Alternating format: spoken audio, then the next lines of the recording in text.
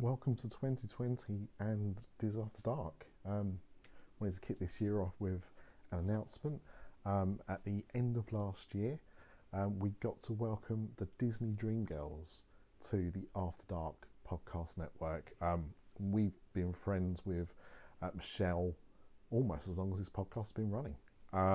So we were delighted to be able to get them to come on board with us. So I wanted to wish them continued success with us, and I hope we can do some great work together. And we are planning to have Michelle on the podcast in the near future to talk about her recent trip to Disneyland. Thank you for joining us on the network, and here's to a great big beautiful tomorrow together.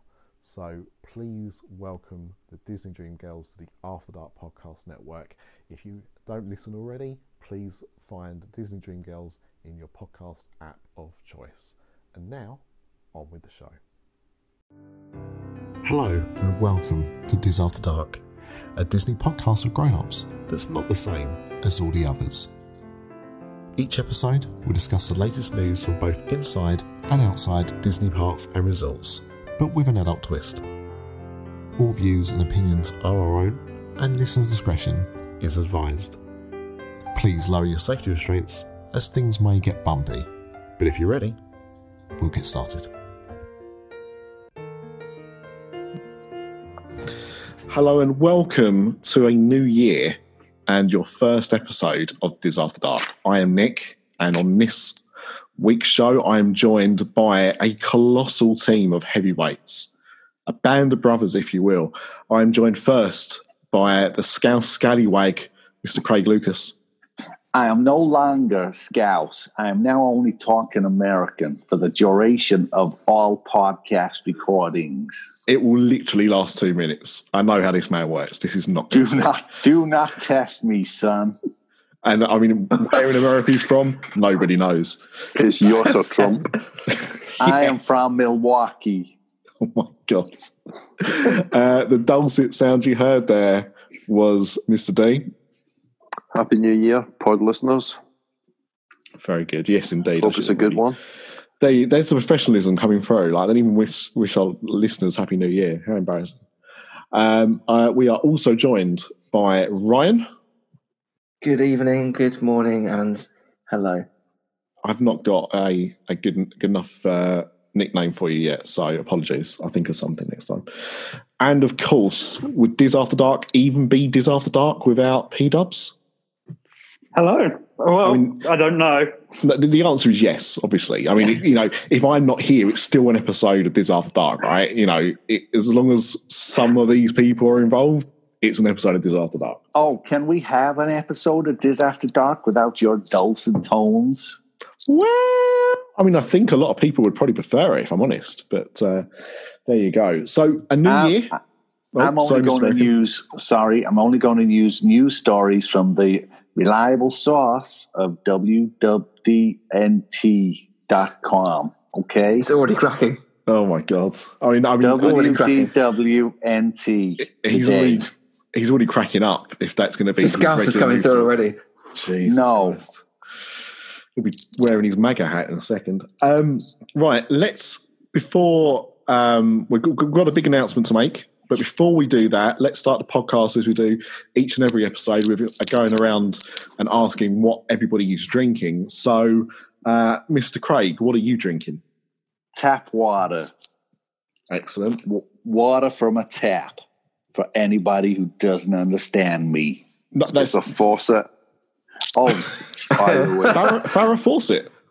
Yeah. She is one hot mama. I mean, she was. She still is, baby. I mean, she's been dead for the best part of a decade, but never mind. You sound like Bob. You sound like Bob from the Mighty Boosh. I don't know. The zookeeper. Well, bet you by golly, wow. Okay, Ryan, what are you drinking? I've got soy milk. Soy milk? What the holy heck? Just a cup of soy milk. Just a cup of soy milk. Are you wearing your ladies' knickers? I mean, look, I like soy milk. I don't drink cow's milk, not because I'm vegan. I just don't do cow's milk. But but then I couldn't drink a glass of milk when I was drinking cow's milk. So that's a bold choice, Ryan. But I like it. I know. I thought it'd be crazy for the new year. No. I think it's a good. I mean, as long as you realise it's crazy, then that's the main thing. Mr. D, take us out of this hell. Okay, so that is the tonic. It's a little can of tonic, which is going into ginger and rhubarb gin. Ooh. Cheers. Ginger and rhubarb gin. Yeah. I somehow managed to miss all of the flavoured gins. Like I was looking at a mince pie gin. That's excellent. Blood orange. I can imagine they are. I think I hoped somebody was going to buy me one, and I didn't get it. So never mind. And finally, P-Dubs, what are you drinking? Fresh Air. Don't think you can literally drink fresh air. I thought my soy milk was the worst, but someone's come in at the end there. There's always some competition on this podcast. You've got to really say that. Fair enough. He's rendered me speechless. I'm now going to alienate a lot of the listener base by saying I hope, P-Dubs, that you are able to keep your mouth moist for this podcast recording. Right. That is not a nice word. It does what it says on the tin. Exactly. That's why I said it would alienate people. It's like discharge. Discharge is not a nice word. Jesus Christ. Hang on. Hey, I have got some Christmas stock left over. I am drinking a bottle of Michelob Ultra. So cheers, everyone. Happy New Year. Cheers. Now, this is the part of the podcast where normally we go straight into the news. However, we've got a big announcement to make, and I thought we should do it right at the top of the show to stop the suspense from killing people. So I really can't believe you just did that. Actually, I can.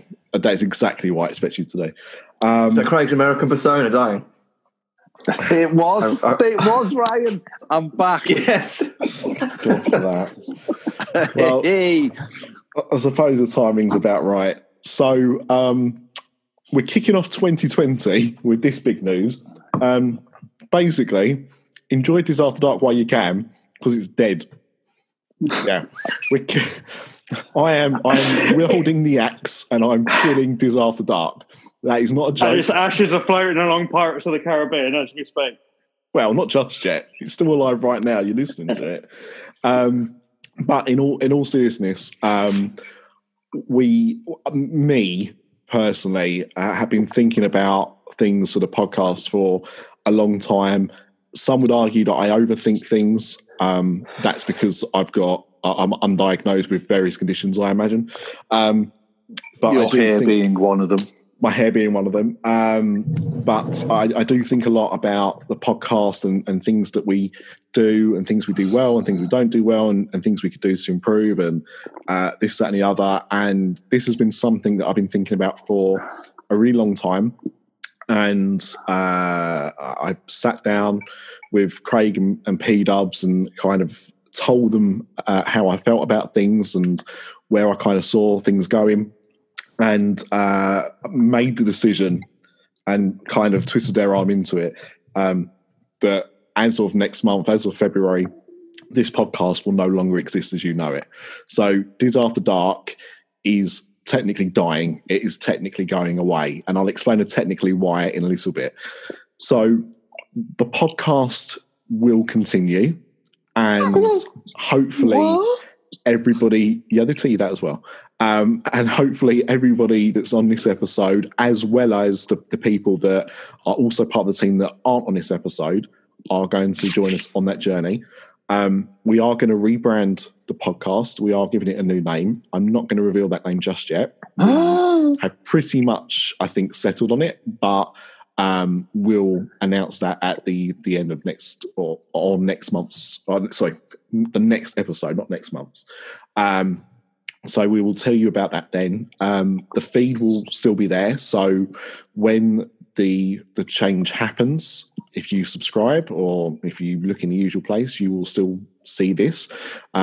But the name of the show will be changing. So if you do not subscribe and you want to follow on with us, then you're going to have to know what the new name is. So, we'll announce that all in due course before things happen. The old episodes are probably going to stay here. We might decide to change that in the future. I don't know. So my advice is, if you are behind or if you want to have these for prosperity, then download them now, because if they do ever disappear, we'll have them up, but they'll be somewhere else. And that's it in a nutshell. There won't be, I don't think there'll be too many changes when we do move over to the new show. The reason for doing it is I wanted to do something that was a little bit more family friendly. Although this show has, I think, over time become a bit more of a family friendly show, it's still got that adult slant. And the one thing that I've said to everyone is I don't want this to be watered down to the point where you get some Disney podcasts where everything is sunshine, lollipops and rainbows. That's not the aim at all. If something sucks, we'll still say it sucks. If something's great, we'll still sing its praises.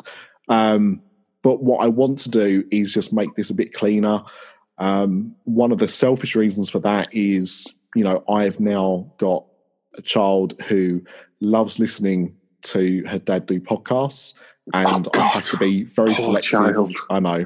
And I obviously have to be very selective on what she gets to listen to. Luckily, Discover DLP is always clean, so she likes listening to that one. But I know that our biggest criticism in the past from people that have listened to us and maybe heard a few episodes and never listened again, or have stopped listening after listening for a while, is because of the content sometimes being a bit too much for them. So I'm not looking to new to this. I'm not saying that we're not still going to be fun and have laughs and stuff like that. We will do. It will just be a bit cleaner than it is now. That's all I really want to change.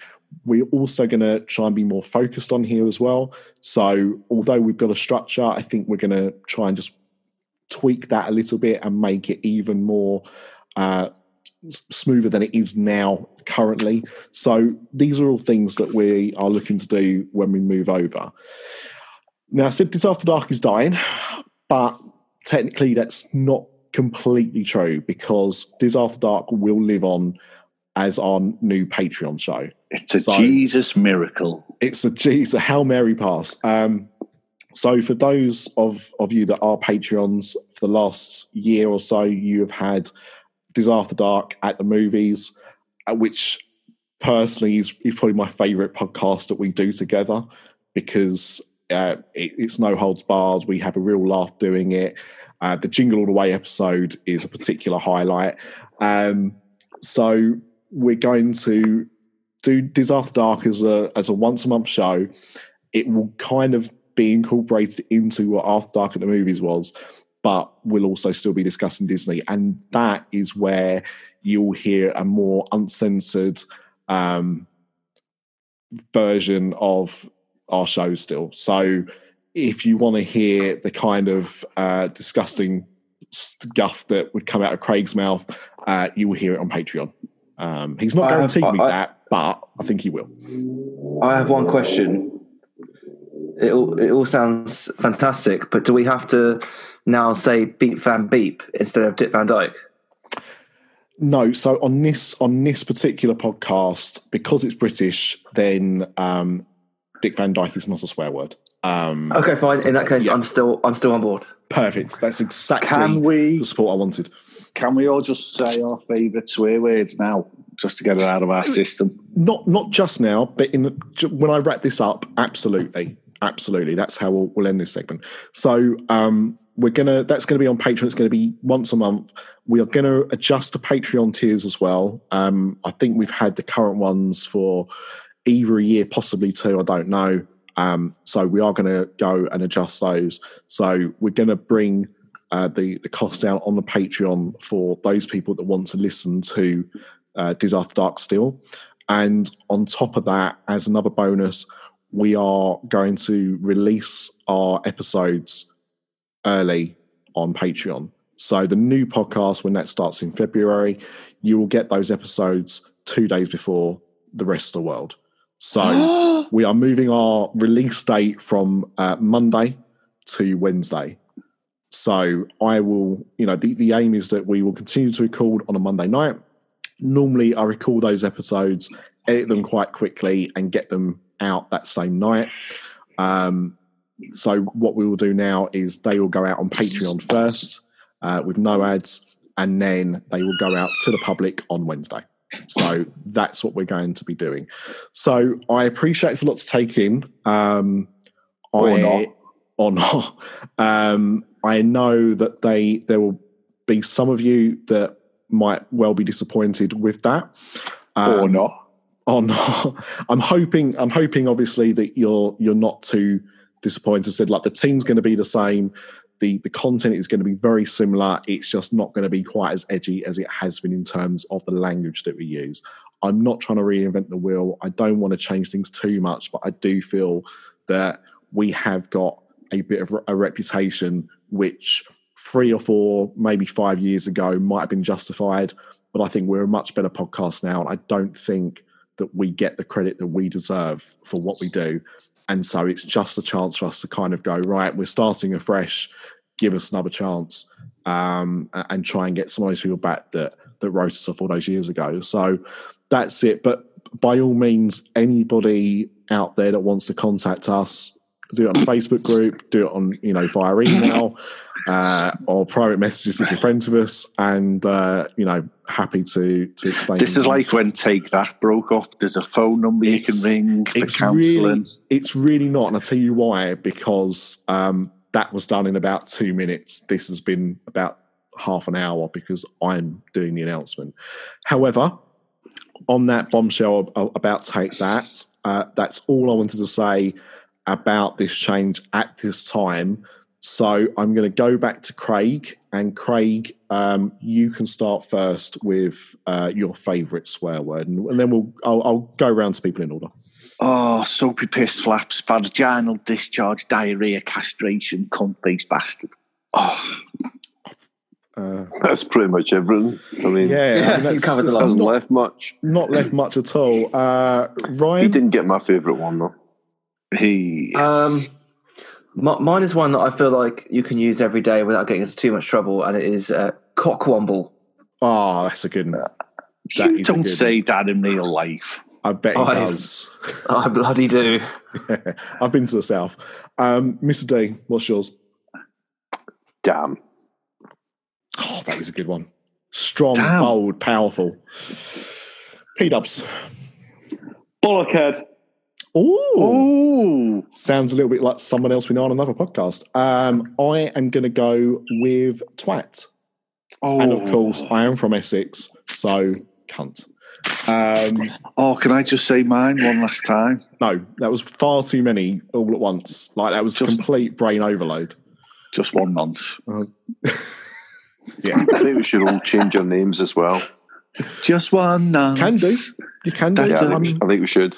Yeah, I'm happy. I'm happy. If you want to all go off and choose new names when we relaunch the podcast, I'll have a list in front of me, and we will start with that as well. I'm more than happy with that.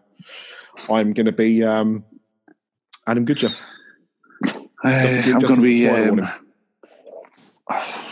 the Northern Wound Stretcher. You be careful, Craig. Maybe that wasn't a good idea to go to you on that.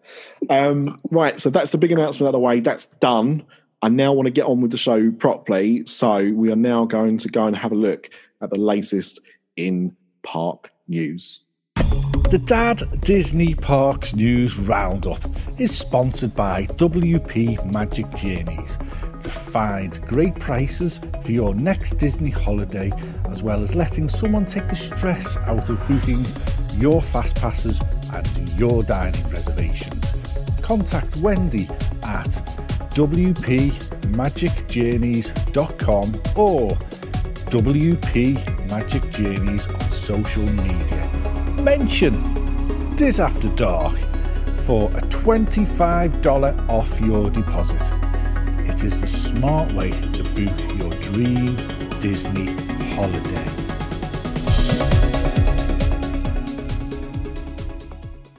I'm going to be Hugh Mangiello. Hugh Mangiello. Hugh. His Mexican cousin. Right, who wants to my kick name us is off? Hugh. Actually, you know what? I'm not even going to ask who's going to kick us off. P-Dubs. I'm electing you to kick us off this week. Right. Do we want to go with our discussion from the Facebook page first? Pretty much, yeah. That's why I was going to you first. Right. So we talked about this amongst ourselves, and we have been for a while, I think. Yeah. Especially Craig, I know it's been something you've been expecting for a while. Yeah. And that's the rumour. Yeah, exactly. So it's been rumoured for a little while, and the rumour's got stronger recently, and we all think it's likely to happen, and that is that they're going to be charging for extra fast passes. We don't know much detail at the moment, other than it seems like they're going the same way that they have done in Paris, in Disneyland, as well with the Max Pass, that you'll be able to book more fast passes, earlier fast passes, and lots of different versions of it, depending on where you're staying, if you're staying on property, if you're not staying on property. So, Craig, I know you had some ideas about it yourself, as we just mentioned. Just from going in August last year, the 5 days we spent at Universal, we stayed in one of the top 3 hotels, the Hard Rock, and we had unlimited express passes for all the rides. And what that does is it just gives you unbelievable freedom. So we had early park admission, where you could do the Harry Potter ride, Escape from Gringotts. Is that your stomach? And then you can just stroll around the park at your leisure, or you can power walk, bang, bang, bang, and be done by 1 o'clock and be out the park for a nap or whatever. But when we transferred over to Disney, this time, again, I'm going to say more than ever, because there was 17 of us at one point, we were chasing our tail constantly to get to the next fast pass. And I know you have an hour to use your fast pass, but sometimes even that wasn't enough. You know, you've got babies, pensioners, whatever. You've got your 3. Even at 60 days, you don't sometimes get your choices. And then at some of the parks, like Epcot, some of the choices aren't even choices because they're just not worth having. And at Hollywood Studios, the choices are flawed as well. So Magic Kingdom has already got no tiers. You can just book your fast passes. For me personally, the deluxe hotels at Disney need to adopt the same criteria that Universal use and just have unlimited fast pass for them hotel guests, and then everybody else gets early park admission and the option to have their 3 fast passes 60 days out, or buy, like you can at Universal, 1 ride on every ride. And I still think that would work. I really do.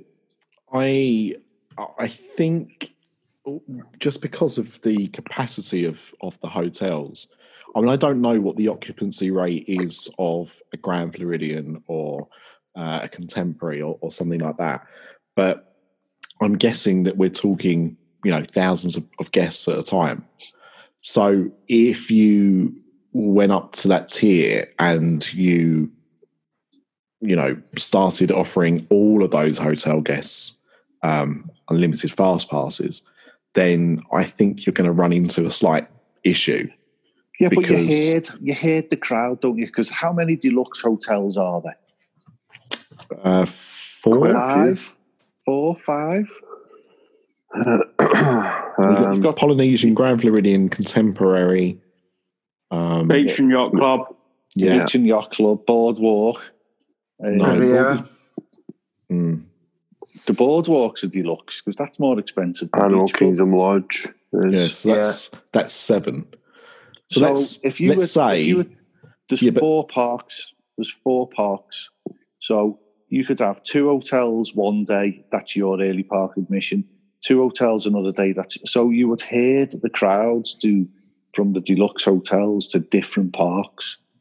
I mean, I suppose there are ways of making. If you just flat out said, if you stay at a deluxe, you get this fast pass that lets you do whatever you want.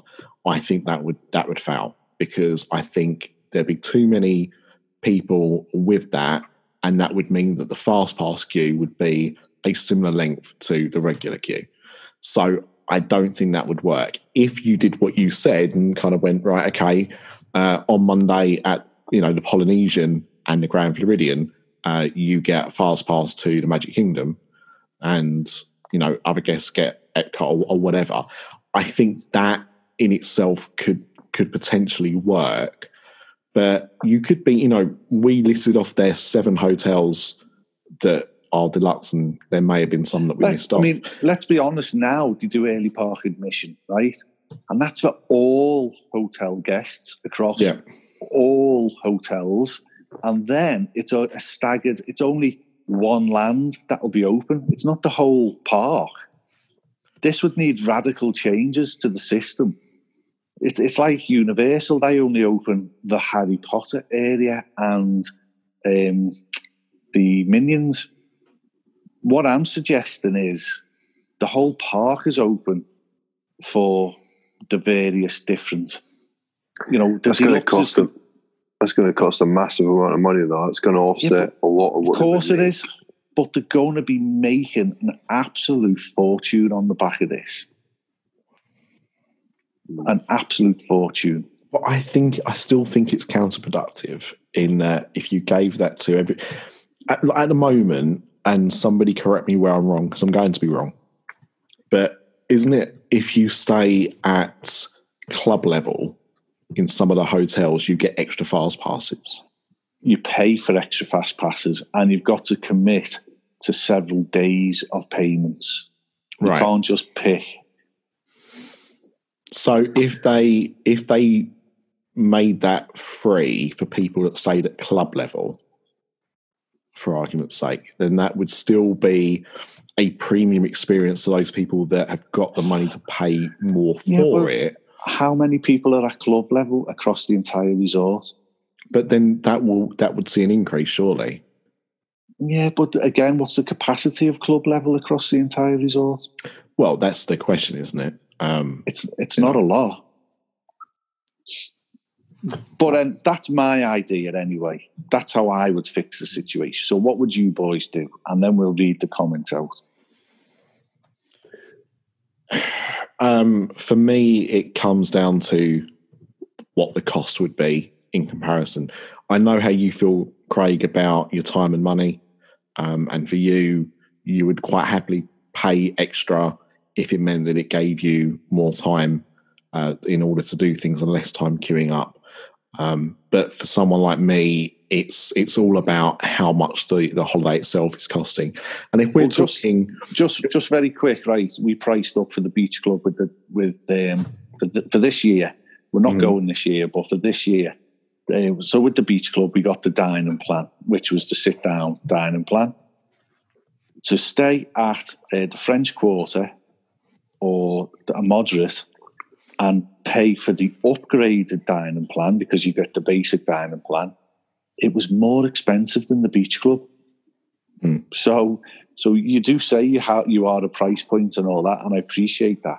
But there is little glitches in the situation where you might be able to experience a beach club level holiday and it'd be cheaper than Port Orleans. I mean, that won't be an issue very soon though, because the dining plan won't exist. Well, and that's another thing. So if, at the moment, and let's say that, because we don't know, but let's say the dining plan's going nowhere, right? I think we all think it probably won't last, but let's pretend it's going nowhere.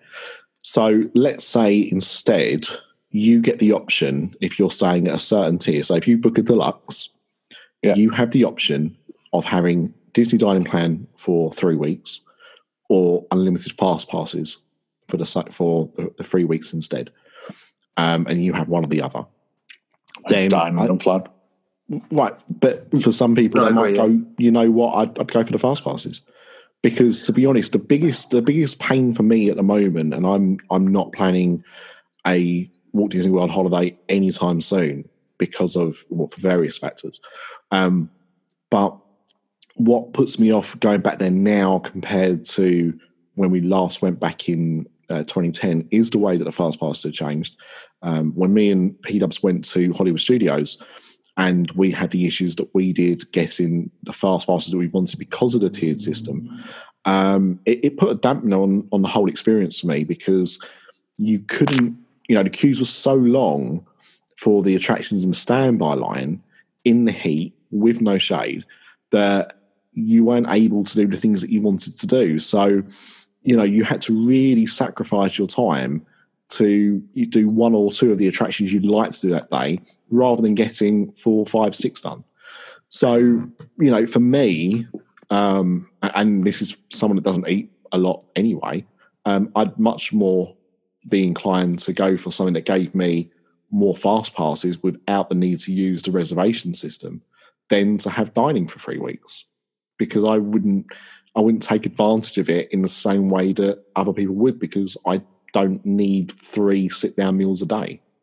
So, that would be what I would do if that was the options presented to me. But it would come down to cost. And quite frankly, if we're talking the difference of a $5,000 holiday and a $10,000 holiday that gave you that stuff, then I'd probably have to go for the $5,000 holiday and just, do what everyone else has to do. You know what I would do if I was Disney, and they're not going to do this because it would cause uproar. I would scrap the entire FastPass system, because it's a complete waste of time that puts the queue for standby above and beyond anything else. And if you want proof of that, look at Smuggler's Run. Has no FastPass and is operating smoothly than any other attraction launch in recent years. Well, look at Spaceship Earth. But if they do away with the current FastPass system, then they'd surely put a paid for FastPass system in its place, wouldn't they? They wouldn't have nothing. They wouldn't have just standby, I don't think. I can't see. No, they wouldn't. They wouldn't. I can't see no Disney Park. That would be my ideal. FastPass. That would be my ideal approach. I don't think FastPass is helpful at all. I think people, I love planning a Disney trip, but at the same time, it's a huge pain in the ass to plan your days from when you're going to eat, exactly what ride you're going to do. You know what? I do sometimes miss the time where you could turn up at Magic Kingdom and just decide what to ride and know that you're not going to have to wait 3 hours to go on something. Unfortunately, it's gone more the other way, though, isn't it? With the new Disney Genie and everything that's coming, it's going to be more planned, and that's the problem. But the problem is Disney have been so successful, really, because when we started going to Disney back in the late 90s, there were quiet times of the year. There aren't any quiet times of the year now, and so I think Disney have recognised that, and now they're just trying to milk. They're basically saying, we know they're going to come. How can we make as much money out of that as possible? So you've got all these add-on, paid-for experiences, and if FastPass goes the same way, boy oh boy, for the non-on-site Disney guest, they're getting fleeced. Something awful, especially from September through until the end of December, when you've got all the Halloween parties and the Christmas parties. And I've said this before. If you go at the wrong time, right, especially if you're an American and you go for like 5 nights, 3 or 4 of those nights could be either Halloween parties or Christmas parties. You get kicked out of the Magic Kingdom. You're still paying the same price for your ticket. You're getting half a day. And now, on top of that, you might not be able to get on the top rides because the fast passes are all gone. And the thing is, I was talking to somebody yesterday about them going to Disneyland Paris for the first time, and these are people that have, it's a couple where one of them went once for like the day, but they've never had a proper Disney holiday, and they were trying to work out Florida or Disneyland Paris, and they're probably going to go for Disneyland Paris as a taster before going to Florida. And I was talking to them about it, and I said, the problem is, and this applies to all Disney holidays, which is why this is relevant, there are so many things that you really need to know before you book a holiday to a Disney park that your experience can be seriously diminished if you haven't done your homework. And that's not having a pop at anybody, because there's a lot of information out there, a lot of misinformation as well. But some people will go into travel agents and just go, I want to go to Disney, and book a holiday, and that's it, done. And they'll turn up and they won't know about fast passes. They won't know about some of the apps you need to use in order to do certain things in some of the parks. They'll probably have no idea how to meet characters. If you don't do your homework, it can be a really, really rough experience. And you do see people that go to Disney and say never again. And sometimes it's because they generally have just not enjoyed it for whatever reason. But other times because their experience was so bad, like the queues were so long because they went at the wrong time of year. And as Mr. D said, like now at Disney World, you don't really get a quiet time. So that comment doesn't really apply quite so much. But at the same time, you mentioned the paid for parties. And if you don't know about those, then, that can really hinder your experience as well, because you're paying for a 3-week ticket or a 2-week ticket, and then you're told at 5 o'clock or whatever time they serve you out, you've got to leave now because you don't have the right ticket for tonight. How is that going to make you feel? I know that's only the Magic Kingdom, but it's when you add the Halloween parties into the Christmas parties, it's a lot of nights between early September. What is it? I think it's actually late August now, isn't it? Middle of August, yeah. Yeah. August right through until the end of the year. It's quite a lot of nights. And again, if you're a Brit and you go for 2 weeks, it probably isn't so bad. If you're an American and you go for 5 nights and you hit the wrong 5 nights, for one thing, you might never get to see the fireworks, right? The nighttime fireworks that you've heard about, I want to see Happily Ever After, you just might not get there. I mean, we left it to our last week when we were there, and it was a mistake because the night that we went, everybody had the same idea.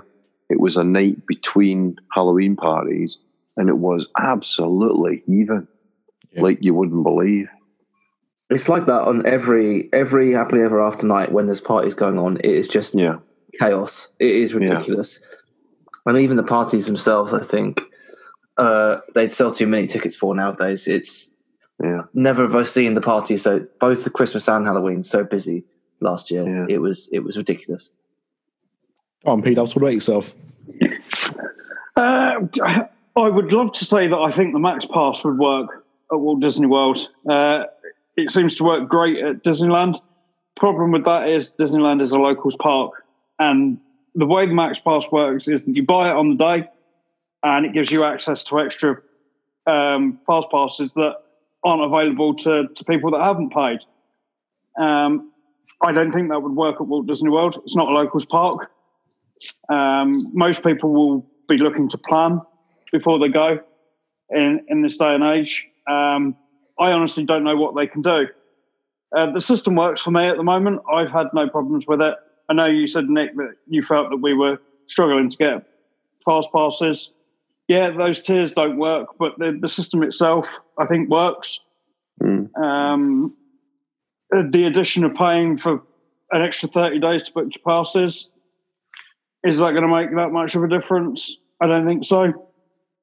There isn't a ride there with paying extra. Once you've done the headline rides, you've done them.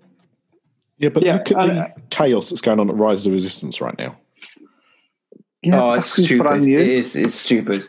No, it's stupid. Disney should not be allowing people into the parking lot at 4 a.m. It is ridiculous. That is all on Disney. They're only allowing them into the parking lot because they have to. Because otherwise they'd be backed up on the main road. Yeah.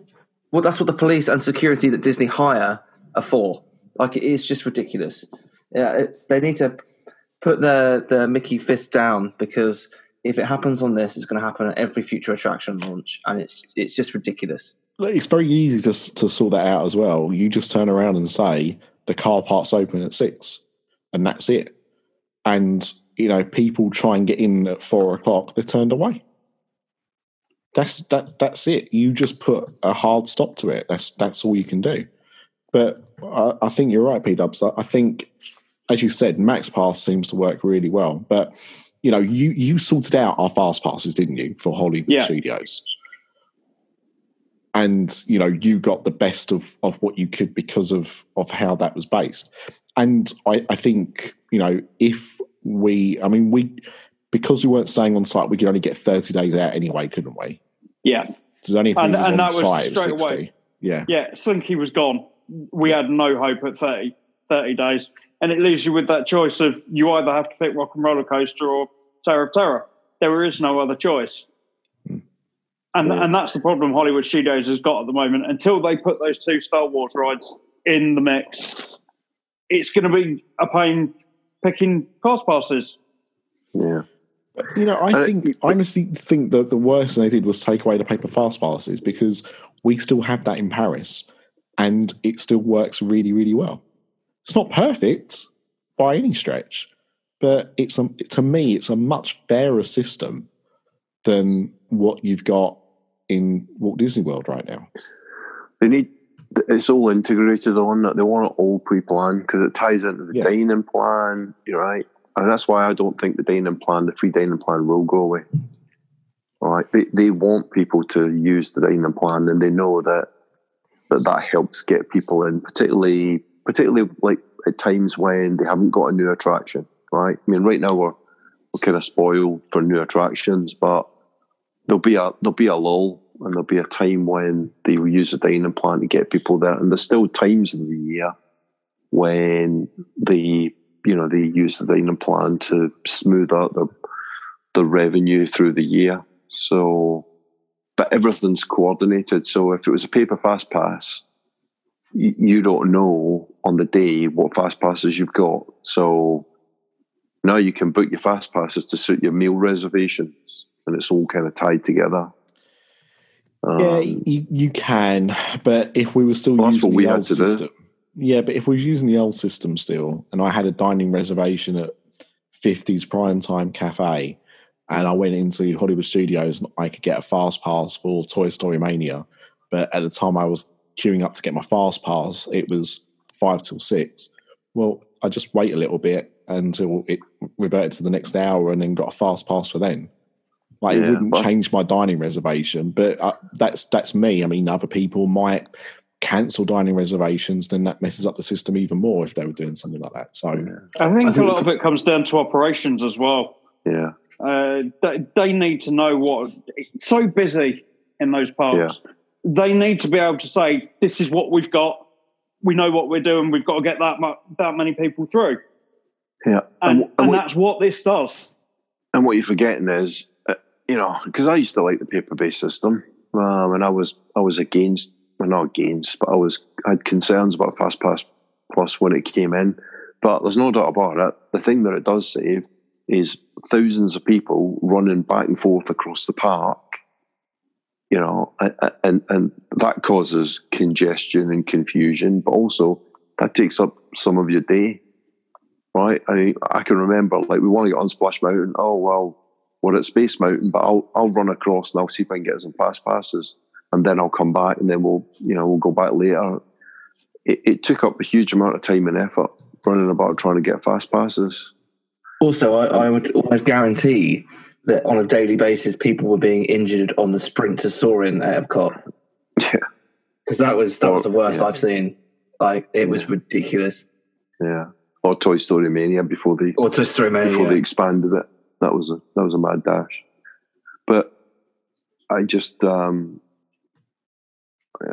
just really there's going to come there has to come a tipping point, surely. I mean, ticket prices go up and up and up, and now they're taking away, because it used to be you bought your ticket and that was it. You had the same access pretty much as everybody else, but now slowly it's being put into different tiers, and there's going to come a point where the non-Disney guest who's getting shafted is going to start to vote with their feet. And I don't think Disney really care. I don't think Disney really care, to be honest, because they're making more money. But doing it my way, the off-property person can buy the fast passes, one ride on each ride for the park that they're in that day. But you can't. They won't do that, Craig. They want the Disney guests to have perks. Yet the Disney guests would have perks. They get them for free. But the top tier get unlimited. The lower tier get but there's going to be nothing left. There's a limited amount of fast passes that you can have in an hour. You can't unlimit the number of slots. So basically is you won't be able to get on. The people, the non-Disney guests, just won't be able to get on. So this new Flight of Passage or Soarin' or whatever.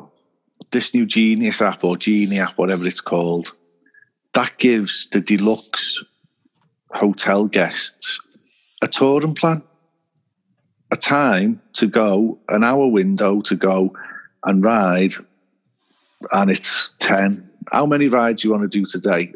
All of them. Okay, there's your time scale. You're going to be in the park for 12 hours, but you're going to get everything done.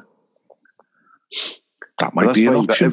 But every one of those extra fast passes is one less fast pass for somebody else. Yeah. Right. And there's a lot of Disney rooms, because when you look at the number of vacation properties as well, look at the size of the Riviera Resort. That hasn't even kicked in yet. Plus almost every deluxe resort has now got DVCs attached to them as well.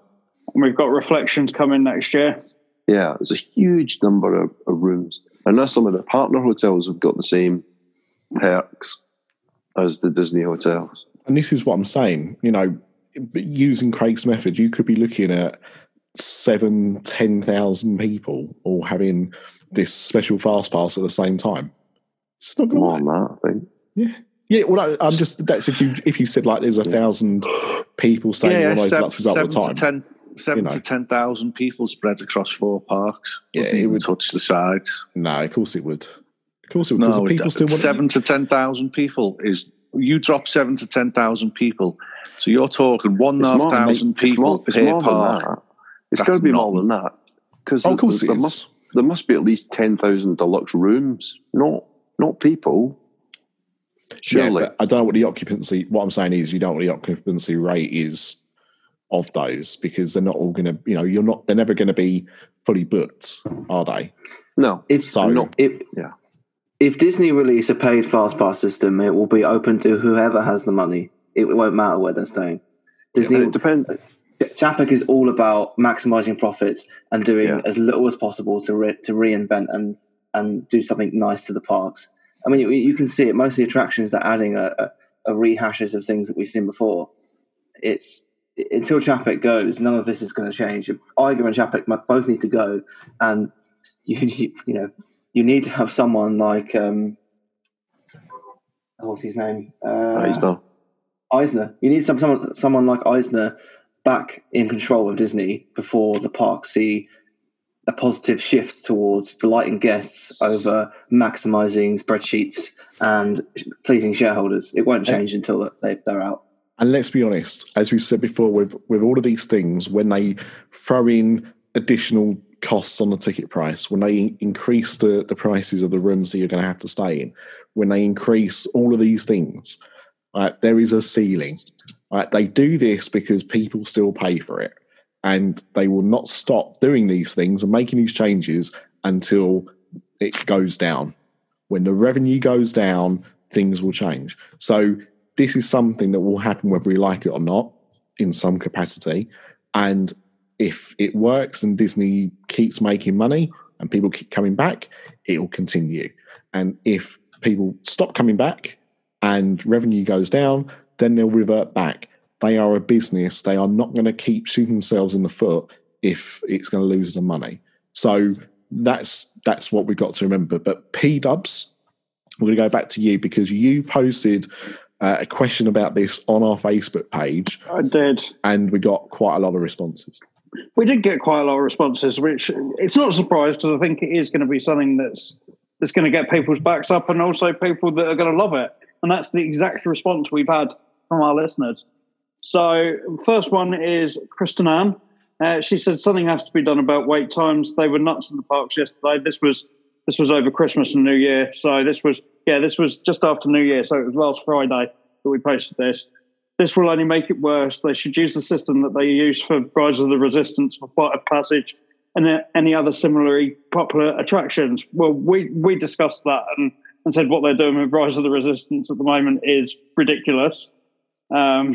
So I'm not sure I see that working. I don't think you could do that on a regular basis. We know that booking system will probably disappear in 6 months to a year, especially when the Star Wars hotel opens. I think that will definitely die a death at that point.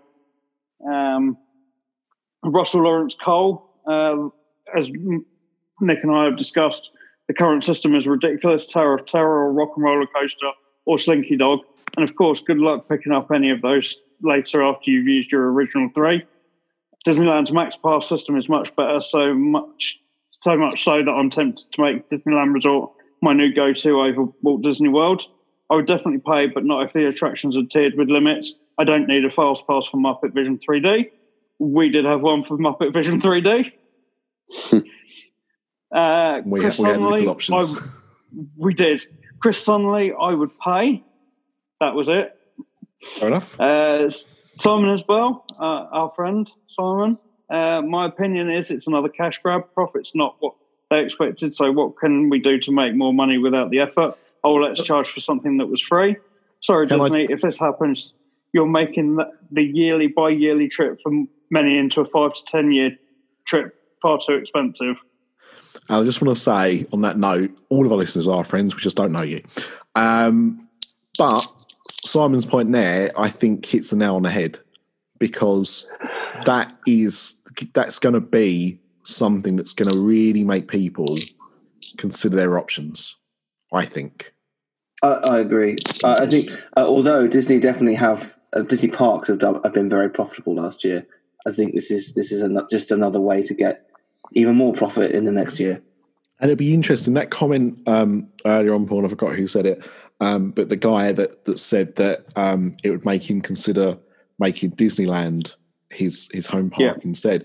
I can see that if things go as we have been talking that they might do, I can see that being the case for a lot of people who are more central or are not quite as close to Orlando as other people and would rather fly out to Disneyland instead. I can see that having an impact there as well. Yeah.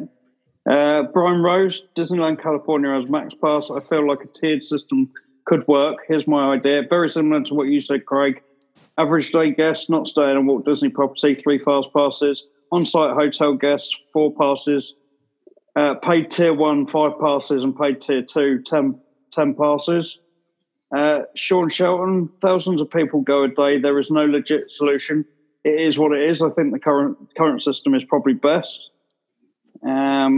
Phil, I think at Disney hotels, days you stay should be free. Everyone else should pay. Feel this would make some rides more bearable. Wendy, not surprised when people do club level so they can buy an extra 3 per day at 90 days out. Karen Colgazier, as someone that lives out of state and usually only goes 1 or 2 days a year, I hope the rumour is right. And Dan Wiora, go back to paper fast passes, where the advantage is you have to get to the park early. And that was it. I think it was good. I think, you saw some people that would be in favour of it, and you saw some people that either hate the current system or hate the idea that this might become a thing. So, I can see this being a bone of contention. I can see this being something that, shapes people's holidays going forward if this all comes to pass. And I think the repercussions will be very interesting to see. If we see for the first year or two that profits continue to go up, and eventually we start to see a decline, it'll be interesting. So I think we can stop talking about it now. But I think it was a really interesting concept and a good debating point, which is why we've spent almost the best part of an hour talking about it. This is supposed to be the news segment. We've talked about one news item, so I think we should rattle off a few quick other ones before we move on to stuff outside of the parks. But I'll leap in first and say that this weekend saw the closure of one of my favourite shops at Epcot in Mouse Gears. I really like. I can't tell you what it is about that place that I really liked, but it was just one of those shops that I always remembered wanting to spend more time in than others. And am I right in thinking this has been closed because of the expansion of that area? Yeah. And they just opened up temporary. They have. Yeah. They have. I've not seen what that is like inside. Isn't it in the Interventions, I think? Yeah, over in one of the interventions. Yeah. So, I suppose it's just similar to like what a pop-up shop would be. I can't imagine it'd be as well themed or as well. No, there's no theme into it at all. Yeah. It's literally just a base. It looks like a Shop Disney store. Okay, yeah. Okay, that makes sense. So basically it's just very, very plain. Yeah. It's gone in behind the electric umbrella. Which is also closing. Yeah. This is another disgrace, yet another Disney disgrace at the parks, because you're charging top dollar for admission, and then you're putting on all these events that you do at Epcot, all the food and wine and all that. So the crowds are flocking in. And when we were there in August last year, it was basically a building site. It was a terrible experience. It was even worse in October and November. It's terrible. And then you bounce over to Hollywood Studios, and that was the same. They're charging people an absolute fortune. I do think, and obviously we've got this situation in the Paris parks at the moment, or more specifically, the Studios Park in Paris. I do think it's amazing that they can charge you the same day rate this year that they were charging 3 years ago when this work hadn't started. You've lost all these attractions, or you've got all these areas, like you say, look like building sites because they are, and yet you're still paying the same admission. I mean, that was the thing that annoyed me the most when we went to Hollywood Studios, is the fact that there was so little to do, and because of that, the queues for everything were huge because of what they've been doing there. And and you think, but I'm still paying full price for this. And if they turned around and said, Epcot is, having an expansion, and there's a lot of attractions that we've closed, and there's building work going on, and all these other things that we're closing, so we're actually going to reduce the price of tickets by $30 for a day ticket. That would be more sensible, or I think more polite to the patrons than charging them the same day price as a Magic Kingdom or an Animal Kingdom or something. They wouldn't even have to do that. They could literally just put $30 gift card on every person as they walk in. Yeah. And then that person goes and buys food, drink, merchandise, and they obviously spend a bit more as well. But they feel like they've got something back from Disney. Yeah. Yeah. The biggest crime is that when I was at Epcot, I had to take the Skyliner over to Hollywood Studios to get Starbucks. First world problems of a basic white bitch. It's not right, I'm telling you. It's not right. Kerry has told me tonight the Pop Centuries and the All-Star Sports and all them palavers. Is it All-Star Sports? Has got the Skyliner? No, it's just Pop Century and Art of Animation. Yeah. Is it just Pop? Right. So they're putting the bus services down to an hourly service to force people for Pop Century onto the Skyliner. Yeah. 1 an hour. Which will be controversial because there'll be people that have got a fear of heights and they're only going to be able to get a bus once an hour. But I guess it'll be a minority of people. But. Well, somebody said, because obviously the problem with the Skyliner is the fact that, you know, it literally can't operate in all weathers.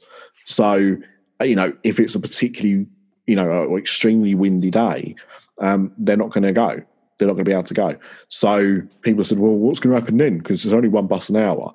Well, I'm guessing. Same as what happens now when boats can't operate. They just put a proper bus service on. I was going to say, just dial it back up again. You know, I'm no Columbo, but you know, logic would tell me that if one of the services to get you around the parts isn't working, they'll just lay on more of the stuff that they can. So, you know, I don't actually see it as an issue, to be honest. And I think the feedback from because my concern was, well, what about disabled people? But apparently, the feedback from many people on Twitter have been that the disabled service on the Skyliner is very good. I mean, we saw it. They took the car offline. It's good. Took it offline, load the wheelchair, off they go again. But again, the thing is, it's not about the accessibility, because we knew that they were going to be, disabled friendly when they were launching this. That's not the issue. The issue is, as you just said, that, you know, some people don't like heights. Some people just don't want to go in them full stop. And if you're going to have one bus an hour, I mean, the thing is, it might, you know, we don't know, right? Because we've not started doing this yet. It might be fine. You know, so many people might want to use a Skyliner that even with one bus an hour, that one bus that turns up can actually take everybody that wants to use the bus. But what happens if you end up with more people wanting to use the bus, and, you know, when the bus does turn up, you've actually got 3 or 4 bus worth, you know, of people waiting to get on. You know, they'll all be pushing and shoving, they'll all be trying to get themselves on, and everyone that doesn't get on that bus knows they've got an hour-long wait to get another one. I don't think there'll be that many, though. I think Skyliner is pretty efficient, and I agree. People will grow their confidence in it. I know they had the accident, and that came right at the beginning, which probably, you know, scared some people off. But it's a good system. I think it'll be popular. Really, I mean, I'm scared of heights. I got on it, and I'm not saying that all people that are scared of heights should man up, but you know where the Skyliner is. You know, just stay at another resort. You've got other resorts that are just as cheap that you can stay at. That bus service is normal. And if in the worst case scenario, I think if there are 4 bus loads of people and people all saying they're scared of heights, Disney will just call another bus in. They're not. Yeah. They're not that heartless. They do have the ability to do that. Bus drivers will do. Bus drivers do it now. If you know the standard is 20 minutes. If you're waiting and there's another bus on there, he'll stop. He'll radio in, and there'll be another bus there in a couple of minutes. And I thought I read it was only Pop Century. It is. The rumour is that it's going to expand to other. Yeah, but if Art of Animation still maintains its regular bus service, you've got the option of just walking to Art of Animation, although you've got to believe they're going to cut that back as well. Yeah. I mean, if you want to stay at a cheap hotel, stay at All Stars. Yeah. If you are scared of heights, I was petrified when I went on the Skyliner, but I had to do it. I'm not a great fan of heights. And, you know, me and P-Dubs felt we had to go on the Skyliner because it was the first, you know, we were there the first day it was operating. You know, even though I'm not a great fan of heights, once I was up there, I was fine. It felt quite smooth. You know, but again, the day we went up there, it wasn't a particularly windy day. I don't know how much it gets to rock when the wind blows, but that might make me feel a bit different. But how much higher are you on that than you are on the monorail? Probably not that much higher. I mean, if it helps, you're probably more likely to die in a bus crash. Thanks, Ryan. Always there to be cheerful. There's been more Disney bus crashes than there have Skyliner crashes, just saying. Well, I mean, I should hope so with the fact in the last 6 months. Yeah. Yeah. Okay, let's not talk facts. Okay. Oh, it's such a Trump. I wanted to just quickly mention something else that I saw, which is we've seen some new Spirit jerseys. We know everyone loves Spirit jerseys. I own no Spirit jerseys, but we know that everyone loves them. The first one was, I think, the first piece of almost decent merchandise for The Mandalorian. And more specifically, our Lord and Savior Baby Yoda. And that was a Spirit jumper with a nice Mandalorian font on the back. You know, the show's logo on the back. That was pretty cool. But I thought the really big picture of Baby Yoda was a bit tacky on the front, if I'm honest. I thought it ruined it, yeah. I think it looked a bit pants. I think it would have been better if he was like poking out from where the Disney logo normally is. Do you know what? Put a fake pocket on there and have him poking out.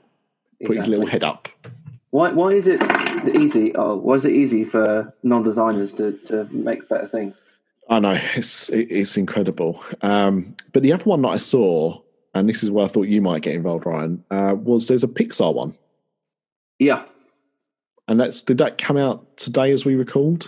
Or? It came out today, yeah. Okay. Yeah. So that looked quite interesting. It's very very bright. It's got the Luxo ball kind of plastered all over it. Yeah, but I like the Luxo ball. It does look cool. I'd probably buy it if I saw it. But yes, you mentioned it because it's a piece that I wrote, right? I didn't mention it. Like I mentioned it because I saw it and thought, "Oh, that looks quite cool," and then clicked on the thing and it said written by you, and I was like, "Oh, for God's sake!" Whatever gets me the click. Well, exactly. There's some revenue for you. But was there any other in-part news that anyone wanted to talk about? I have one thing, which was that it's been going crazy on Twitter this past week, but the Regal Eagle Smokehouse. Oh my God. It's the new barbecue place that's going to be hosted by Sam Eagle from the Muppets. I really think people have got confused about who Sam the Eagle is in the Muppets. Because some people think this is the worst thing to ever happen to the American, to Epcot. But the thing is, the whole gimmick, his whole character is on how patriotic he is to the USA. Mm. If anything, this is the most perfect fit I can think of. Yeah, I completely agree. When I heard the news, I was pretty happy, to be honest, because I was like, because it was a few months ago when they said it's going to be a barbecue smokehouse. I was like, oh, how American! Like they couldn't think of anything. They couldn't think of anything more original than that. And then they announced. It's like they heard me shouting just in the middle of the American Pavilion in October, and now they announce that Sam Eagle's going to be there, and I think it's really cool. You know, and the amount of people that moaned when they took the Muppets out of Liberty Square last year. Yeah, exactly. So they moaned about that, and then they bring the Muppets, or they bring something back like this, and then everyone kicks off again. Like you're damned if you do. The only concern, I guess, that I can see from people is that if it's going to be another Pizza Rizzo, that's the issue. A Pizza Rizzo, I went in there for the first time actually in October. The food's not as horrendous as people say it is, but it doesn't feel particularly Muppet themed. And I hope that it's a little less subtle than Pizza Rizzo is. No, yeah, that's what I meant. Yeah, a little less subtle. More garish. I'd like to see an animatronic Sam, but that's not going to happen. Well, I mean, strange things have happened. But you're probably right. An hourly performance by a puppeteer. Maybe the same one they fired from Magic Kingdom. There you go. Yes. Pretty cool. Sorry? I thought it was pretty cool. I'm looking forward to it. Yeah. I personally didn't see a problem with it. It's bringing the Muppets back into the parks, which I think a lot of people are in favour of, and I just thought it was a really good thing. You know, if they said they were sticking Sam the Eagle in, you know, Tomorrowland, you know, in the Carousel of Progress, I'd kind of understand the uproar, but I just think that it's, you know, he's the most patriotic Muppet, and he's been stuck in an American restaurant. I think it makes perfect sense. Yeah, completely. And then the other thing I had was that the STK Steakhouse in Disney Springs has dropped the Disney dining plan. And I mean, it's not the first time a big restaurant has done this, but I'm just wondering if it's the early signs. There's been a lot of rumors. I've had people that I know that work for Virgin Holidays that have said it doesn't look likely that Disney are going to release a dining plan for 2021. And if they don't do it for 21, then it's probably just going to die. Is this the first sign that is going to happen? Possibly. I hope that it stays, personally, but we'll see. I mean, for me, I think it's more a sign of how successful STK is, or not, as the case may be. I never dined in there. I've never been in there either. But, you know, we've got one in London. There's one, you know, there's one in Vegas. You know, there's quite a few around the world. And the concepts of it just doesn't sound appealing to me. Like, apparently the music's quite loud in there. When I'm eating my food, the last thing I want is to feel that I'm in the middle of a nightclub. And that is kind of its character. So, you know, I wonder if it's more the fact that it's maybe not doing so well.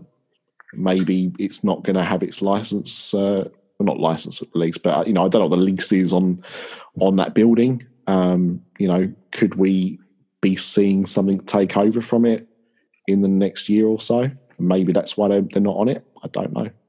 Possibly. It could be that Disney Dining participants just aren't going to the restaurant. I mean, I think Disney Dining as a whole, like when I was in the Boathouse, almost, I think every table around us, bar one, because I'm nosy, the server asks kind of, you know, are you on a Disney Dining plan? I think almost all of them were. So I think maybe we could probably do a whole different episode on it, but if you cancel the Disney Dining plan, I think attendance at some of those restaurants is going to drop massively. I think you're right, especially with places like that where it is more expensive to eat, and you kind of get a lot more bang for your buck in terms of what you're saving. So yeah, I mean, even if you don't save a penny, I think the concept of having all your meals pre-paid for is strong enough in itself. With some of those resort, sorry, Ryan. That's what I was just saying, that you don't have to worry about spending more money on food once you've arrived. You know that's all paid for. I think that speaks quite a lot. Yeah. I was just going to say, some of the resort restaurants will take a big dive if the dining plan goes away. Because it really did spread people out. You know, you're there for 14 nights, you got 14 table service meals, you try different restaurants that you wouldn't normally go to. Yeah. And I think it will start, you know, if they did that, it would probably encourage people to start eating off-site for that as well.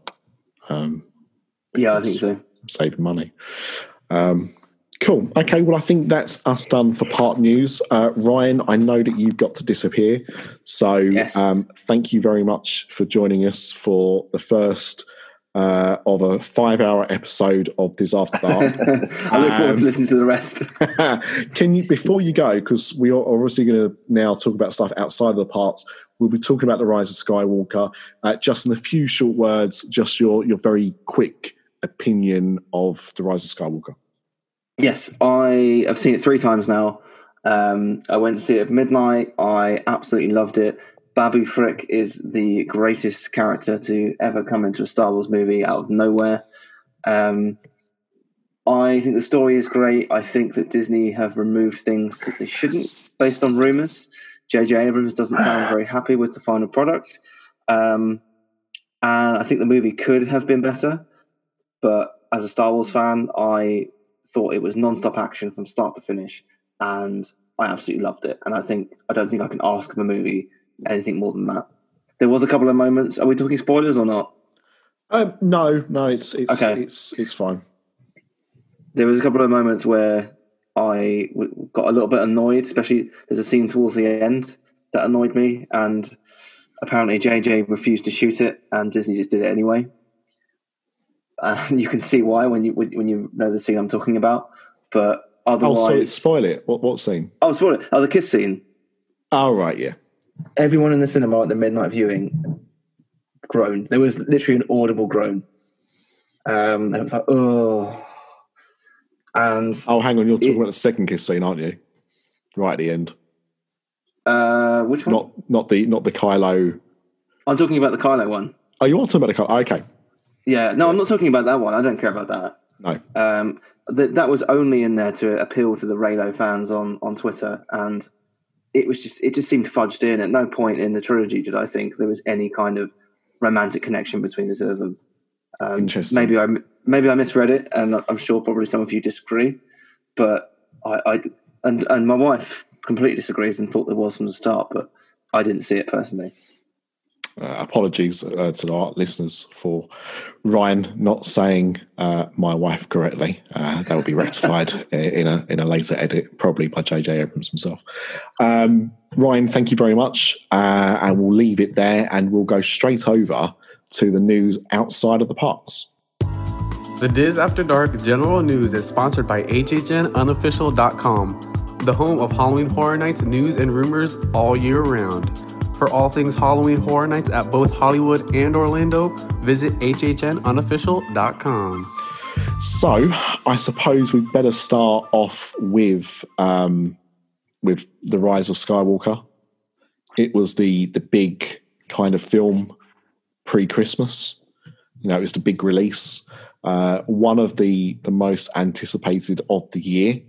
But, you know, some people are saying it's a bit of a flop.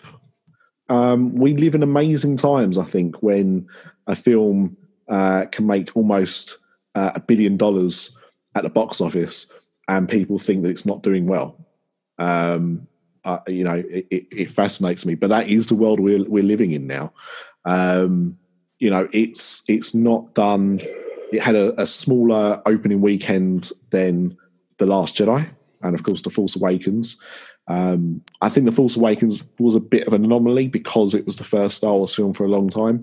And so that was always destined to be massive. But The Last Jedi, you know, had its issues and its critics and, you know, didn't do quite so well. But I mean, the opening weekend for The Rise of Skywalker was $177 million. You know, it's in the top 5 opening weekends of all time in America. Yeah, it's still pretty good, isn't it? It's really good. Of course, it's really good. But take it. Yeah, most films would. But it is seen as a slight disappointment. Now, as we speak, it's done about $930 million. So it's almost at the 1 billion mark. It will pass $1 billion. You know, it's still top of the charts. It has been for the last since opening weekend. It's been number 1 every weekend. There's no real big releases coming out until Doolittle in a few weeks. That's probably its next big competition. So I think it'll be number 1 still for a little bit of time. But you know, I think we've all seen it at least once now. So I've already talked about my views on it, and P-Dubs did actually on an episode of the currently named Pop After Dark. But I thought I'd just go around and ask what people thought. So Craig, I'm going to come to you first. I absolutely loved it. I've seen it twice. It was better the second time round. I actually can't stop thinking about it. And on the run up to the film, we watched the first 2 in the new trilogy, and both of them have improved with age, without all the drama attached to them and all the whatevers and all the Twitter nerds all whining. The 2 of them were a thoroughly enjoyable experience, and then this one just topped it off. I don't care that J.J. Abrams didn't want to film a kiss. I'm not interested. It is what it is. It's a cracking film. Yeah, I mean, there's been some information in the last week or so about this. It sounds like it was a lot more trouble than it was made out to be. I'm hearing rumours of 6 different cuts of the film. I'm hearing rumours that there was at least 30 minutes lopped off the film. Was Doctor Who in it? Was Doctor Who supposed to be a villain? So Matt Smith was in it, and they cut him. Yeah, so his whole character never showed up in the film at all. I don't know. How do you do that? Well, I don't know where it was in the story, but we know at some point they did reshoots. So I'm assuming that, you know, the things that they reshot made sure there was no reference to that character and that side plot. And he knew at least 6 months ago that he wasn't in it. So is he going to spend the next 2 years appearing on various talk shows around the world talking about how he was cut out of a Disney film? I mean, Jack Whitehall's made a career out of it. Yeah. So much so that they had to cast him again. Well, it was quite funny because I had actually completely forgotten Matt Smith had been cast in this film. He was never officially announced. Okay, he just appeared on a cast list one time, and that was it. And after that, he was gone again. I wonder. I'm trying to think who he could play. I wonder if he was supposed to be like a young Palpatine or something. And I've got no idea. I'm not purely speculating. I've got no idea. There was a lot of talk that there was stuff filmed of Kylo taking over the Knights of Ren. And I wonder whether Matt Smith was the original leader. Okay, that would make sense. Yeah. But yeah, I mean, there's obviously a lot of the film that we've not seen. A lot of stuff in the film that we heard that we didn't see. So one of the things that and this is bizarre to me, one of the things that they filmed, which they cut out, was the ghosts of the Jedi. So we heard various Jedis from previous Star Wars films. So we heard Liam Neeson, we heard Samuel L. Jackson, we heard Ewan McGregor's Obi-Wan Kenobi. We heard some of the other Jedis from some of the animated films, as well as Hayden Christensen as Anakin Skywalker as well. So we heard their voices, but apparently all of them were filmed. Yeah, Hayden was spotted on set. Yeah. And he was actually booked for some conventions, apparently, and he was told that it wasn't going to be in the film and was pulled from those conventions. I don't know if that was a Disney decision or if that was his agent or whatever. But the rumour going around, although I'm not entirely convinced by this, but the rumour going around is that they cut the ghosts because of the Chinese market. Because in China, they don't allow ghosts in films. So just cut it from the Chinese cut of the film? Well, right. So that's why I'm not convinced by that argument. Because number one, as Craig said, you could have cut the film for the Chinese market. I mean, they already cut out the gay kiss at the end for various markets. So that little very short scene was cut for certain releases in countries where that is not deemed appropriate. The idiots. But the other thing as well is that China is traditionally a very small market for Star Wars. You know, The Force Awakens was their first attempt at making Star Wars popular in China. They wanted to break China with The Force Awakens. Couldn't this just be a very cynical cash grab?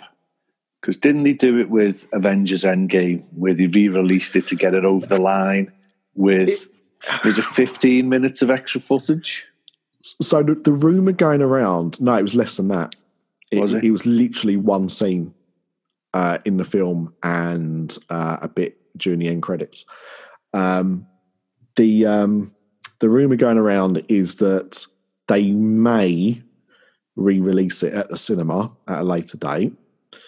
there will be an extended cut of some kind on the Blu-ray home release, and there will also be another version on Disney Plus. Now that's the rumor. That's not confirmed. Disney have not come out and announced that's going to be the case, but that is what is being bandied about at the moment. The Disney Plus rumor sounds plausible because they obviously want to get exclusive content on there in a bid to get people to keep their Disney Plus accounts open. So that makes sense. Blu-ray traditionally have, director's cuts and have deleted scenes on the discs, so that wouldn't be within the realms of possibility as well. But I'm not sure about a re-release at the cinema. That to me seems the less likely of the options at the moment, because it's not looking to break anything. If they re-release this film at the cinema with an extra 30 minutes of footage, for example, it will have a bump, but very similar to the bump that they got for the Avengers. 30 minutes would be a massive bump. No, I'm not saying it wouldn't. I'm talking about the amount of people that would go back and see it because there was an extended cut. We'd all go back and see it. Yeah, but I think Endgame made about another $20 million or something during that brief period they re-released it with the extra footage. But that was, as you say, that was only a couple of minutes. If you put 30 minutes in, that is substantial. I agree, but what I think we've seen with the reaction to this film, and I'll continue asking people what they thought of it in a minute, is that this film, there are people who have gone to see this once and have gone, this just proves the Disney series was all a waste of time and I'm never going to watch it again. If you tell those people, well, there's now going to be a 30-minute, an extra 30 minutes of footage that we're going to stick in this film, they're not going to go back and see it. But Craig, I mean, I'm like you. If you told me that I could go back and see this film with an extra 30 minutes of footage they'd cut out the first time, I'd definitely go back and see it, whether I had to pay for it or not. So there are people that would do that, but it's what I'm saying is that the opening weekend for this film was $177 million. If they re-release this film with an extra 30 minutes, they're not going to see $177 million more that weekend. No, of course not. It will be a much, much smaller percentage. I said like maybe 10, 20, 30 million. It won't be a huge bump. But we'll see. P-Dubs, your thoughts? Yeah, as I said on Pop After Dark, I felt it was the best of the three of the new ones. It tied everything up nicely for me. I actually feel, and I said to you, it might be controversial, it might not. I think Kylo Ren was a better villain and had a better storyline than Vader did. I actually felt there was more conflict in him throughout the whole series of films, whereas Vader kind of flipped a switch at the end and that was it, he changed. Whereas Kylo quite clearly had issues about what he was doing throughout the entire series. He wondered whether he should kill his dad or not at that point, and throughout the film he had the connection with Rey. So I liked his storyline far better than Anakin/Vader. I said that I felt some of the characters they brought back could have had a little bit more to do. We discussed Lando. That's another thing that we've now found out. His storyline got cut to shreds. The novelization proves that there was more to the storyline with him and the other stormtrooper that abandoned her post. And I'm sure we'll find out a bit more about that in future stories. But yeah, overall, really enjoyable film and the best of the three and the new ones. Yeah. Okay. Mr. D, what about you? Yeah, similar to Ryan's comments, really. Enjoyed the film, thought it was really good. Proper Star Wars film, lots of action. Liked Kylo Ren and Rey's storyline. It could have been better. I mean, I think there were bits in it that it didn't quite sit right, and there was an awful lot of it. You know, I mean, I don't mean the length of the movie. I just mean it got a bit messy in places. It could have just been simplified a little bit and focused more on just a couple of main story threads. But you know, overall, really enjoyed it. Hoping to go back and see it again this weekend. I've only seen it once, and we wanted to see it a second time. Definitely be buying it on Blu-ray. Hopefully the director's cut, but usually they don't come for a couple of years, in my experience. Be surprised if you get a director's cut right out of the gate. But yeah, really enjoyed it. I thought it was great. It will be interesting, I think, with this, because a few people now have spoken out about what was cut from the film, and that's, you know, some of the actors that saw what was going on. So Dominic Monaghan, is that his name? I don't know. The guy from Lost, he got shoehorned in at the last minute. You know, he said that there was a lot of stuff that they cut, that when he saw the final cut, he was like, well, hang on a second, what about this? What about that? So, and he spoke about the fact that, you know, J.J. Abrams wasn't particularly keen with the final cut. There was also rumours that Lucas got involved at one point. I don't know how true that is, if he did or not, but that's Craig or George? Yeah, Craig. They got Craig involved. They had the swear words in. Categorically deny it. I was doing overtime. As Chewbacca. Yeah. As his stunt double. I mean, I think the whole thing is quite interesting. I have spoken previously about this on the podcast. You know, I really liked it. It's clearly my favourite of the new trilogy. It's in my top 3, all of the whole saga. I think it was really good. It's not a perfect film, but I liked what they did with the story. I guessed the Rey twist in The Force Awakens. I still categorically remember coming out of that film and sitting with my wife in Bubba Gump's for some dinner in Leicester Square, and you know, saying my guess is that she's either an Obi-Wan, you know, like a descendant of Obi-Wan, or Palpatine. It was the only logical thing I could think of. So the fact that so many people are angry about it surprised me. But yeah, for me, they should have done a Harry Potter with this. There should have been, or an Avengers. There should have been a part 1 and part 2.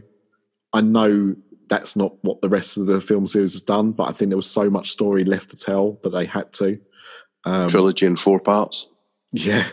The thing is, like, I really like The Last Jedi. I do like The Last Jedi. The more I've watched it back, the more I liked it. But the problem with this new trilogy is because they didn't use the Marvel model that had clearly been working, and that is, we are doing 3 films, and this is what the 3 films are going to be, and this is a story we're telling in the 3 films, and this is how we're going to do it. You had a J.J. Abrams film, a Rian Johnson film, and a Colin Trevorrow film, and they all were telling the same story, but in different ways that didn't all kind of marry up. And you know, and I think they were probably wise to bring back JJ to see out the trilogy, to kind of try and make it fit more, rather than keep with the 3 different directors they had. But they had to try and make a lot of things fit, or try and go back and kind of retcon things to make it so. But I really liked it, and I've seen it. I've only seen it twice so far. I'm going to try and possibly see it a 3rd time. But yeah, I mean, I think there's a lot positive about it, and I get why, you know, this film was going to be impossible for everyone to love. Like, you couldn't make a Star Wars film to round this series up that was going to please every Star Wars fan. But I think they did the best job that they could with it, and I think some of the criticism has been particularly toxic. I mean, this is by far the worst fandom I've ever been involved in, and I've been involved in this Twitter, so I know what toxic fandoms are like, and wrestling. You know, the way people have reacted for certain things has just been sad, I think, really. It's just a bloody film, people. And it's important for a lot of us. We grew up with Star Wars, and they've been a big part of our lives.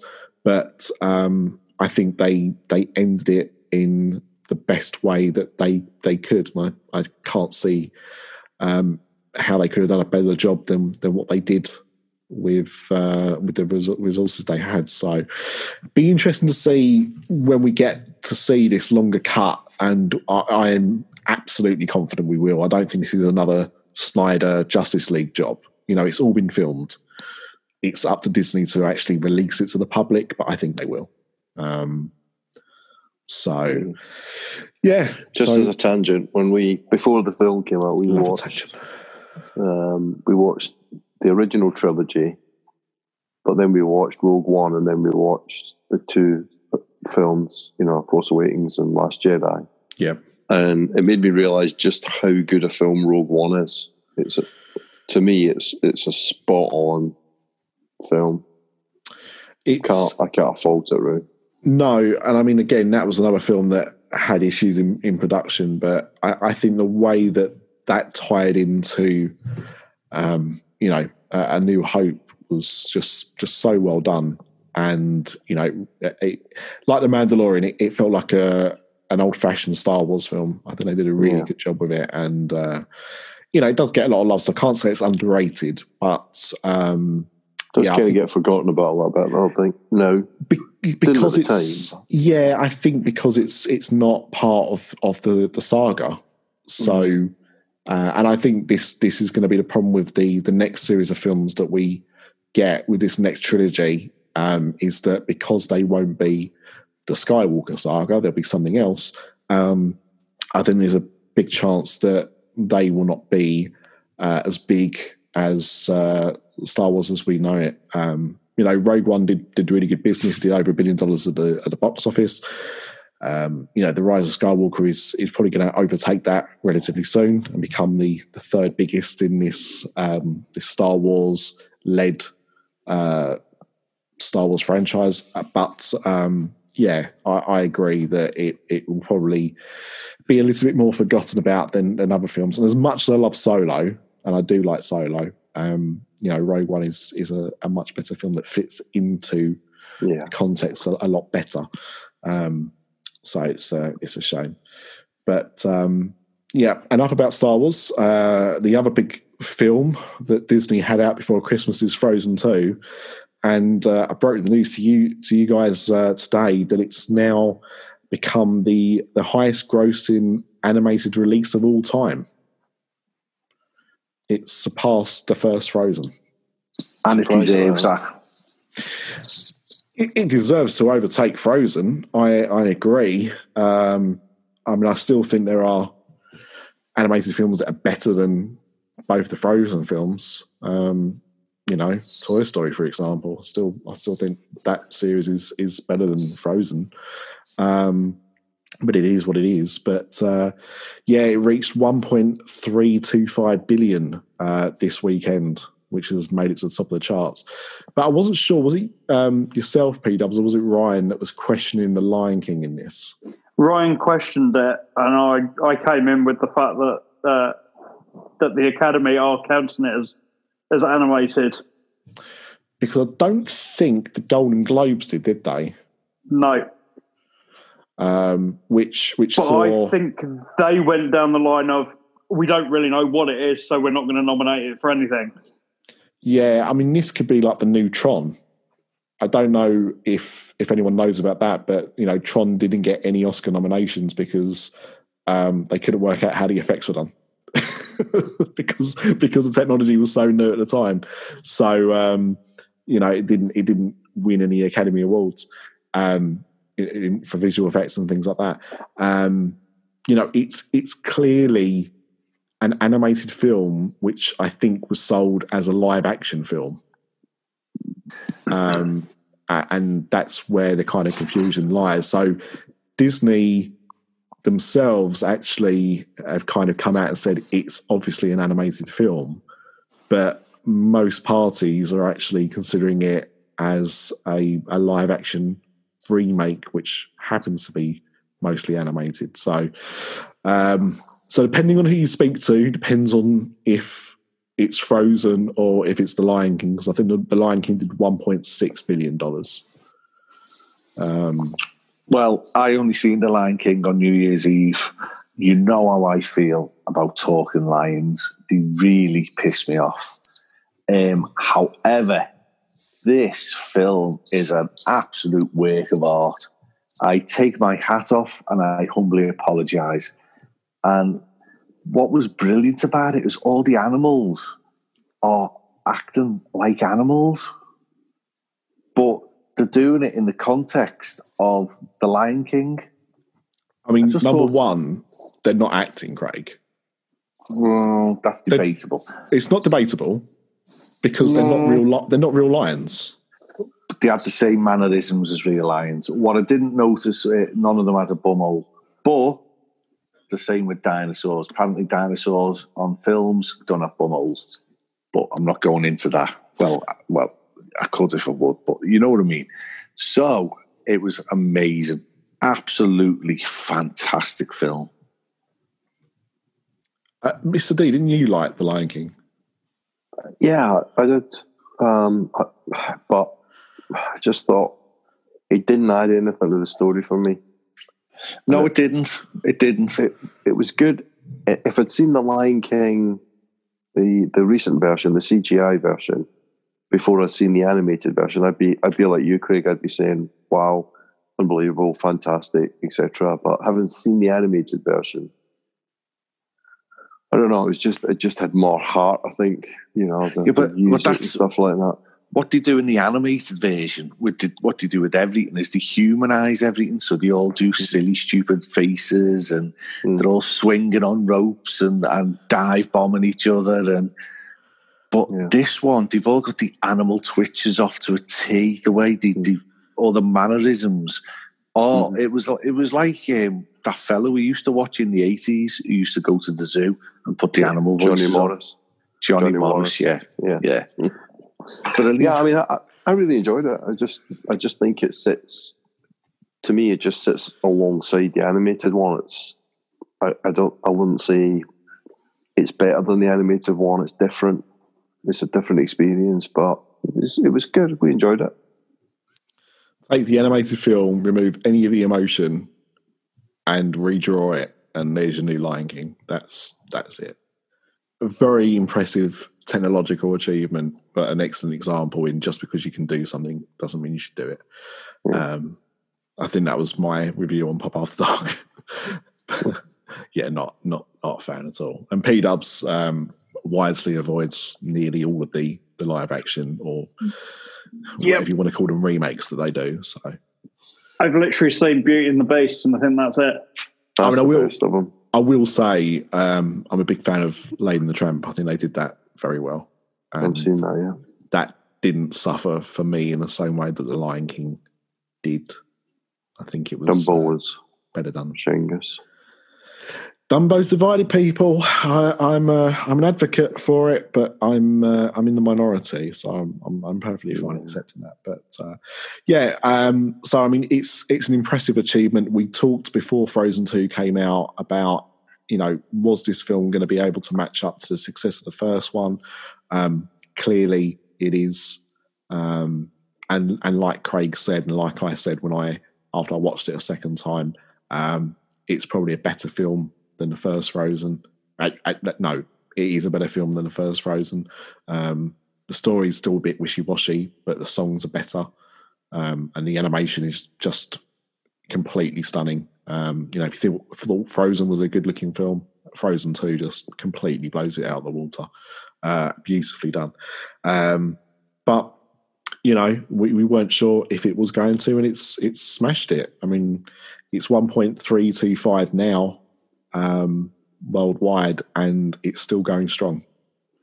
So who knows where it will actually end up with a total figure. We'll find out in a few months, I suppose. But was there anything else before we wrap up that anyone wanted to bring to the table? No, not for me. No, yeah, I'm good.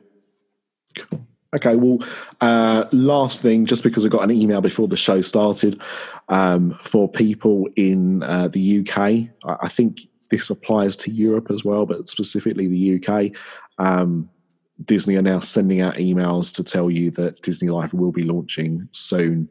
They previously announced it was the 31st of March, but that actually now just says March, so I don't know if they might be moving the release date up to the 1st of March. All I can tell you is at the moment Disney Life is broken. We can't get it to work properly at all. So I don't know if that's a sign that changes are coming on that platform soon. Yeah, I'm the same. Disney Life on my mobile devices, when you go into the search, it'll say animation or whatever, and it's just blank. There's absolutely no films. We use it on the Apple TV, and my wife was trying to use it earlier, and it keeps logging her out, and it says that it will send an activation code or something, and it never arrives. So there's definitely some problems with it, and in all honesty, I don't think Disney actually care at the moment about Disney Life and about it working. So we're currently paying for a service we can't actually use. So thanks for that. Just get Disney Plus sorted sooner rather than later, so we can actually get the rest of the content the world enjoys. But just a heads up for you if you've been waiting for more news on that. But thank you, Craig. Thank you, Pauls. And thank you, dear listener, for joining us on this episode. Thank you for listening to me waffle at the beginning. I tried to shut up for most of the episode afterwards. I hope that helped. And we will see you for the last Diz After Dark as we know it next, in 2 weeks. So we'll see you then. Bye. Cheerio. Au revoir. Why? Because we like you. Kick it! Can't get enough, can't get enough. He's the 1, 2, 3. Mickey Mania. Never gonna end Mickey Mania.